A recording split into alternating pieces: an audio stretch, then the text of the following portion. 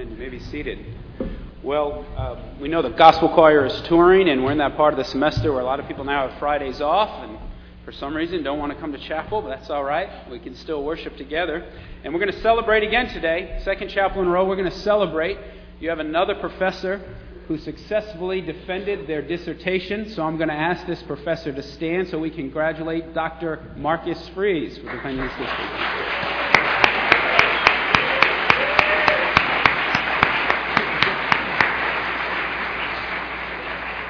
Dissertation is in math. He's a math professor, so I'm sure it was some sort of complex dissertation on division and multiplication or something like that. But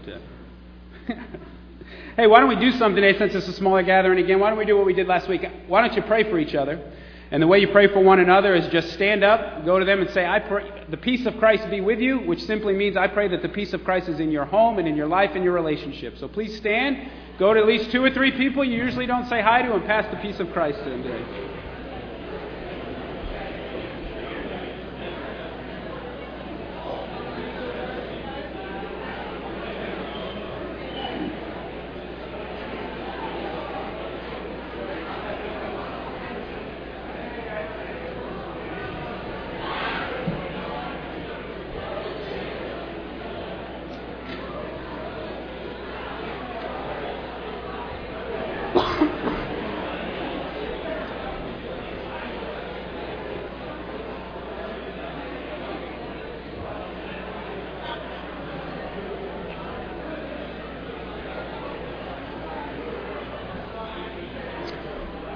Thank you.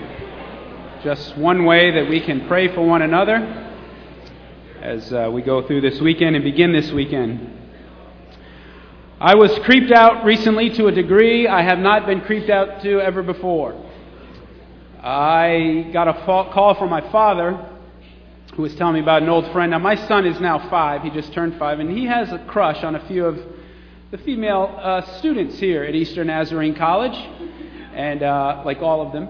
And when I was his age, I had a crush on a girl in our youth group named Luann, and she was in high school and then went on to college, and of course broke my heart at the age of 4 when she moved away. I don't know why she didn't stay for me. My father really creeped me out when he called and said, "Hey, Luann's on Facebook." I was like, "Oh, really? I need to look her up and befriend her." Luann's now 53 and a grandmother. That really has freaked me out. I can't even begin to articulate how creepy I feel right now. She's only a few years away from getting her AARP card, which is for those who are nearing retirement, and she's a grandmother. It's bizarre. And then last week I had a friend befriend me who I hadn't seen in probably 20 years. She was a few years older than I was at teen camp, and I had a crush on her, and she broke my heart as well. But now she wants to be my friend.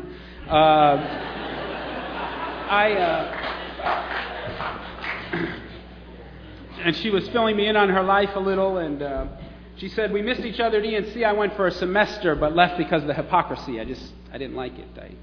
Nothing but hypocrites." And I replied to her and responded. I said, "Well, some of the hypocrisy still remains. It's actually not uncommon."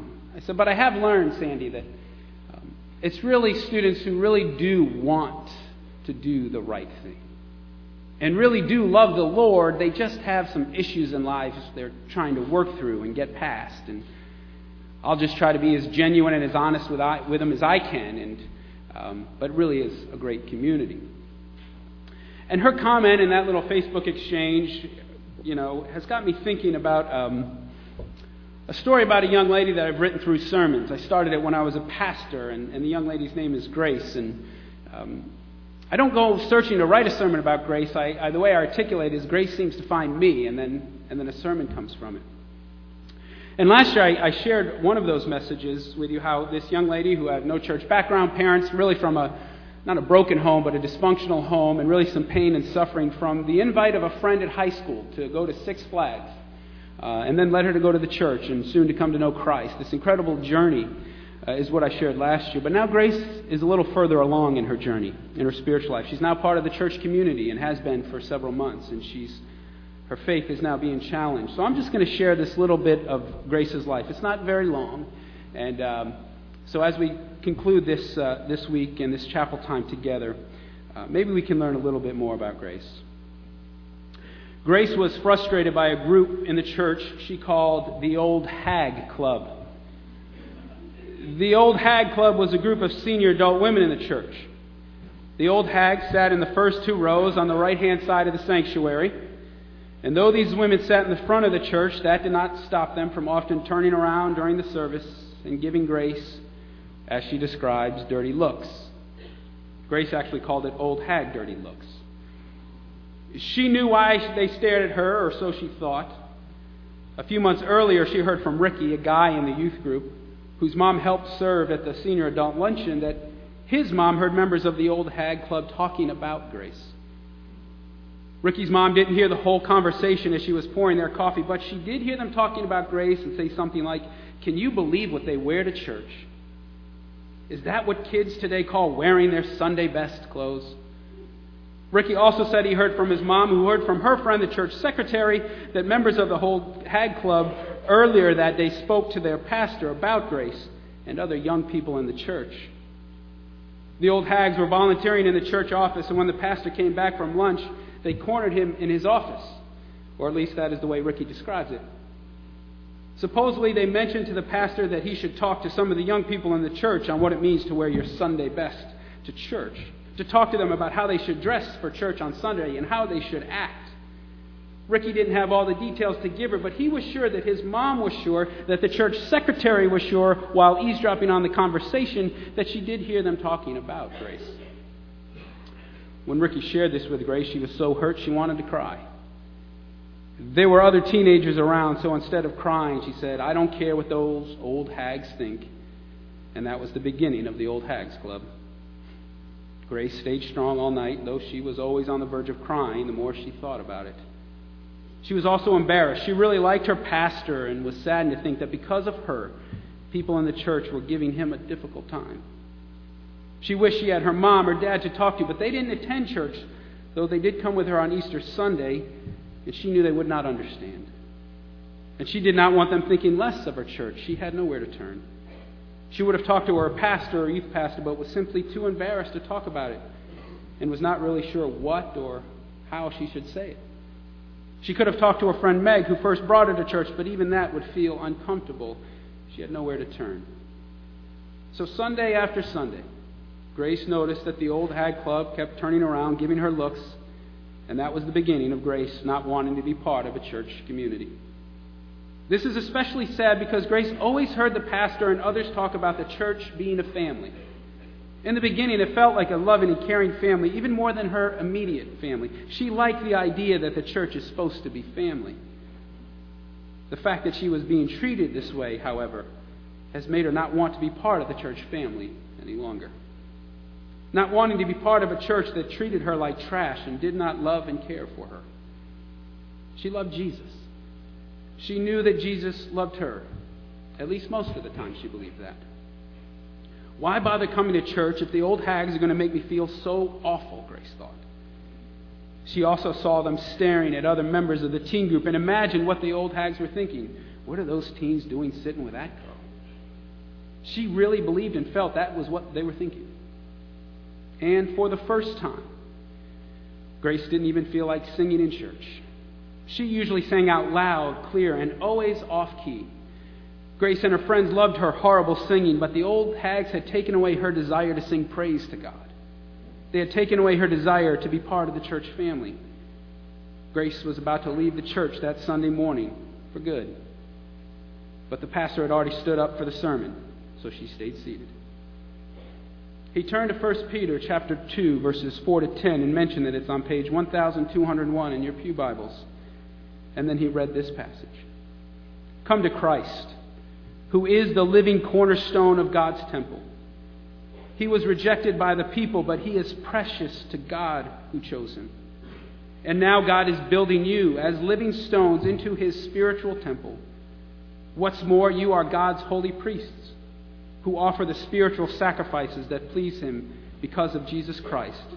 As the Scriptures express it, I am placing a stone in Jerusalem, a chosen cornerstone, and anyone who believes in him will never be disappointed. Yes, he is very precious to you who believe.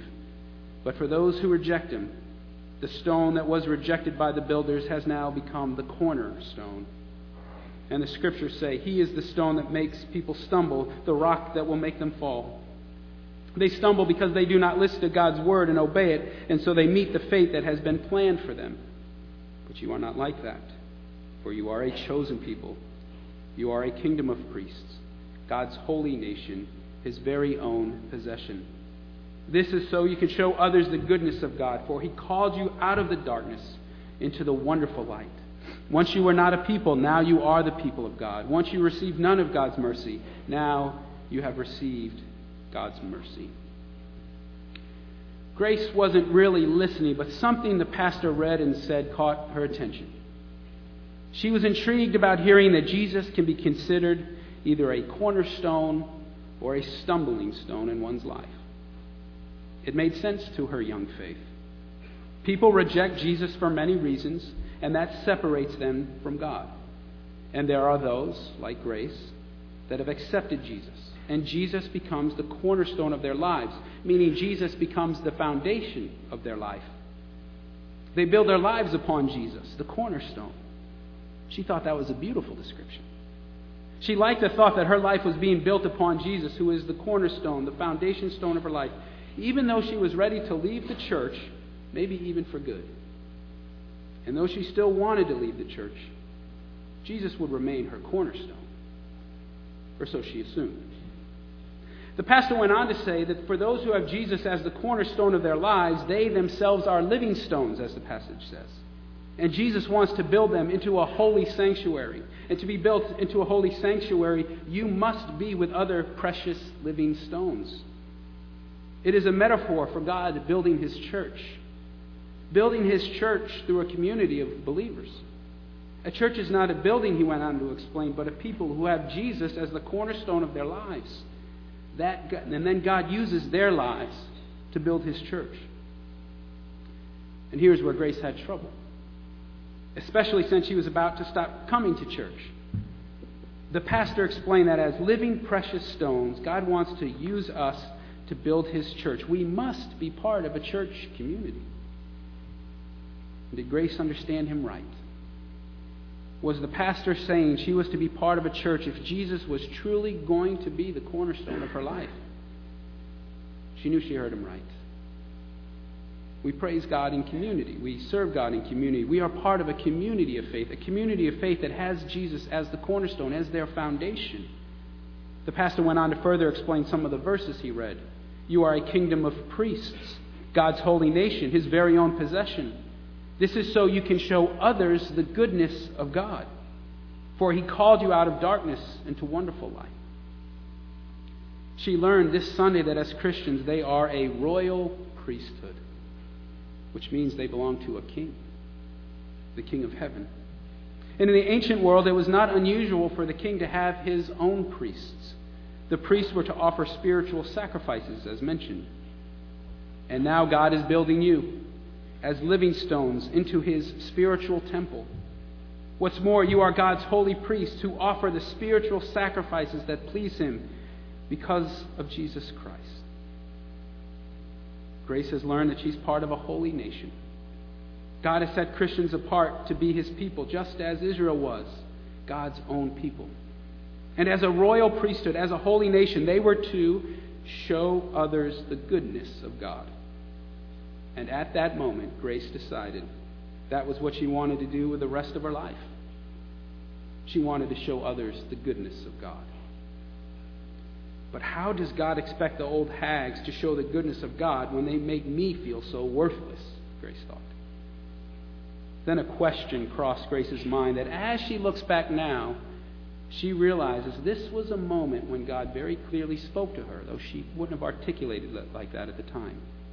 She thought, how am I showing the goodness of God when I am referring to the older women of this church as old hags, making jokes about them at youth group, and telling her friends at school about the old hags in her church? She quickly realized that didn't sound like proclaiming the goodness of God. In closing, the pastor said that all of us in the church were imperfect. All of us are sinners saved by the grace of God, and we are called to have Jesus as the foundation stone of our life. Jesus as the foundation of our lives so that God might build his church through us, a royal priesthood, a holy nation, learning to live and love one another in perfections, hypocrisy, and all, so that we might show and proclaim the goodness of God. And if we can't show the goodness of God to our church family, we have no right to proclaim, and certainly cannot live out the goodness of God to those outside the walls of our church. The pastor concluded by quoting the verse previous to the ones he read at the beginning of the sermon. He explained that Peter was writing to a church that was experiencing persecution from the community, and they were experiencing persecution from their very own family members. Many of them would soon give their lives because of their faith in Jesus. He said that Peter was reminding them and pointing them in this chapter to the fact that they must always seek Jesus and the Word of God, and that they really do need one another. He read those first verses in 1 Peter 2. So get rid of all malicious behavior and deceit. Don't just pretend to be good. Be done with hypocrisy and jealousy and backstabbing. You must crave pure spiritual milk so that you can grow into the fullness of your salvation. Cry out for this nourishment as a baby cries for milk, now that you have had a taste of the Lord's kindness. During the closing prayer, Grace was processing all that she learned in this brief sermon. She learned that Jesus is the cornerstone of her life, and that she must not look for wisdom or direction in life apart from him. She learned that she needed to be part of a church family, and that the church needed her. And Grace felt she needed to apologize to the ladies in the front rows on the right-hand side of the church. She could actually feel the hate that was growing inside her towards these women. It was because she was hurt by comments she heard secondhand and by what she took to be judgmental looks, but she still knew she needed to apologize nonetheless. So with the deep wisdom and sensitivity of a young believer, she started walking over to the older ladies during the closing song. Her friends wondered where she was going, and people stared as she walked toward the front of the church. She stood behind the women during the final verse. Some of the older ladies turned and looked at her with a look of shock on their faces. The closing prayer was given, and immediately Grace says, "Excuse me, excuse me." Most of the church heard her, not because she was yelling, but because she started immediately after the pastor said, "You are dismissed." Excuse me, ladies." The group of ladies in the 2 rows, maybe they were 8 to 10, many of whom were with their husbands, all turned towards her. She said, "I just want to apologize." And with those simple yet powerful words, the hatred in her heart melted away, and tears started flowing down her cheeks. She started again. "I just want to apologize. I want to apologize because I haven't said very nice things about you. I have called you bad names, and I'm really sorry. Please forgive me, and I'll try to dress in a way that doesn't offend you." The members of the church that could hear her were silent. Others were at a low murmur. Some of the ladies had a look of shock on their faces. Their husbands just had that dumb look on their faces that husbands often do. 1 or 2 of the ladies looked indignant, as if they deserved an apology and that Grace better get her act together. But Grace didn't notice their looks. She knew she had to apologize, and she had the peace of God knowing that she did what God had asked her to do. As she started to slide out of the aisle with her head down and tears still running down her cheeks, one woman reached across the pew and grabbed her hand. Another walked around the same pew and put her arm around her. 1 or 2 others gathered around. Then one of the women, Kate, said to her, "Don't you worry about us, sweetheart. We're just a bunch of crabby old hags." Kate smiles as she says this. Grace looks up at her and lets out a laugh. Kate goes on, "Well, that's what we can be sometimes." "What is your name, sweetheart?"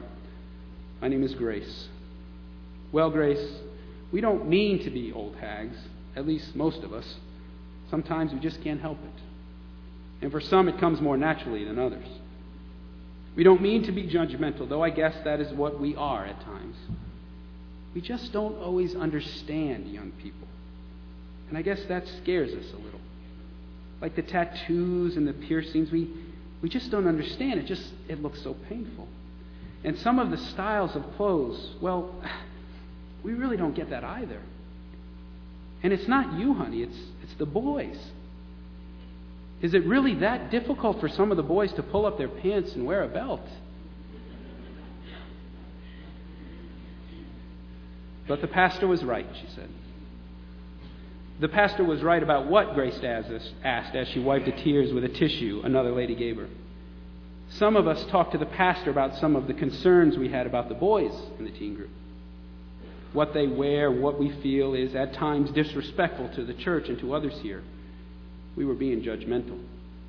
Pastor talked to us for a long time and spoke a great deal about grace.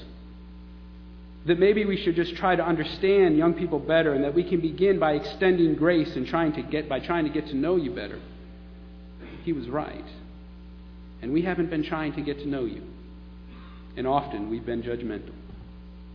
Some of us were offended. How dare he ask us to be more understanding and extend grace? As if we don't do that already, we thought. But Pastor was right. So we need to ask that you forgive us. And the truth is, Grace, I need to follow your example. I have to go over to some of those boys and apologize to them. God help me. Do you think it's okay if I ask they pull up their pants after I apologize? Now, not all the members of the former Old Hags group agreed with Kate. But those who didn't were already walking away. Others, maybe 3 or 4, kept Grace embraced, putting their arms around her. They too apologized with tears in their eyes. They told Grace that they loved her, and once again, she felt like she was part of a church family. Grace and the other teens rarely sit off by themselves now. That is because Kate and some of her friends have been very intentional about worshiping alongside Grace and her friends. Grace is once again singing loudly, strong, and off-key. Grace is now standing next to church family members, worshiping the Lord, who is the cornerstone of their lives. Amen. I'm going to ask the worship team to come back up, and we didn't work on them planning to sing Amazing Grace today, but they had already had it planned, and I thought it not just the best way to conclude this service, but what a great song, what a great hymn to go into the weekend with. It appears to me my friend who I mentioned not only left ENC, but left the church some time ago because of, at least with this brief encounter, because of hypocrisy and pain she experienced in the church. And I understand that that will continue to happen. But the church really is a bunch of precious living stones that God wants to build into His kingdom. And I hope you always want to be a part of it and not contribute to the dysfunction, not contribute to the hypocrisy, not contribute to the backstabbing, but just contribute to expressing and sharing the good news of Jesus Christ. So together, let us conclude this chapel in celebration and proclamation as we sing Amazing Grace together. Will you please stand?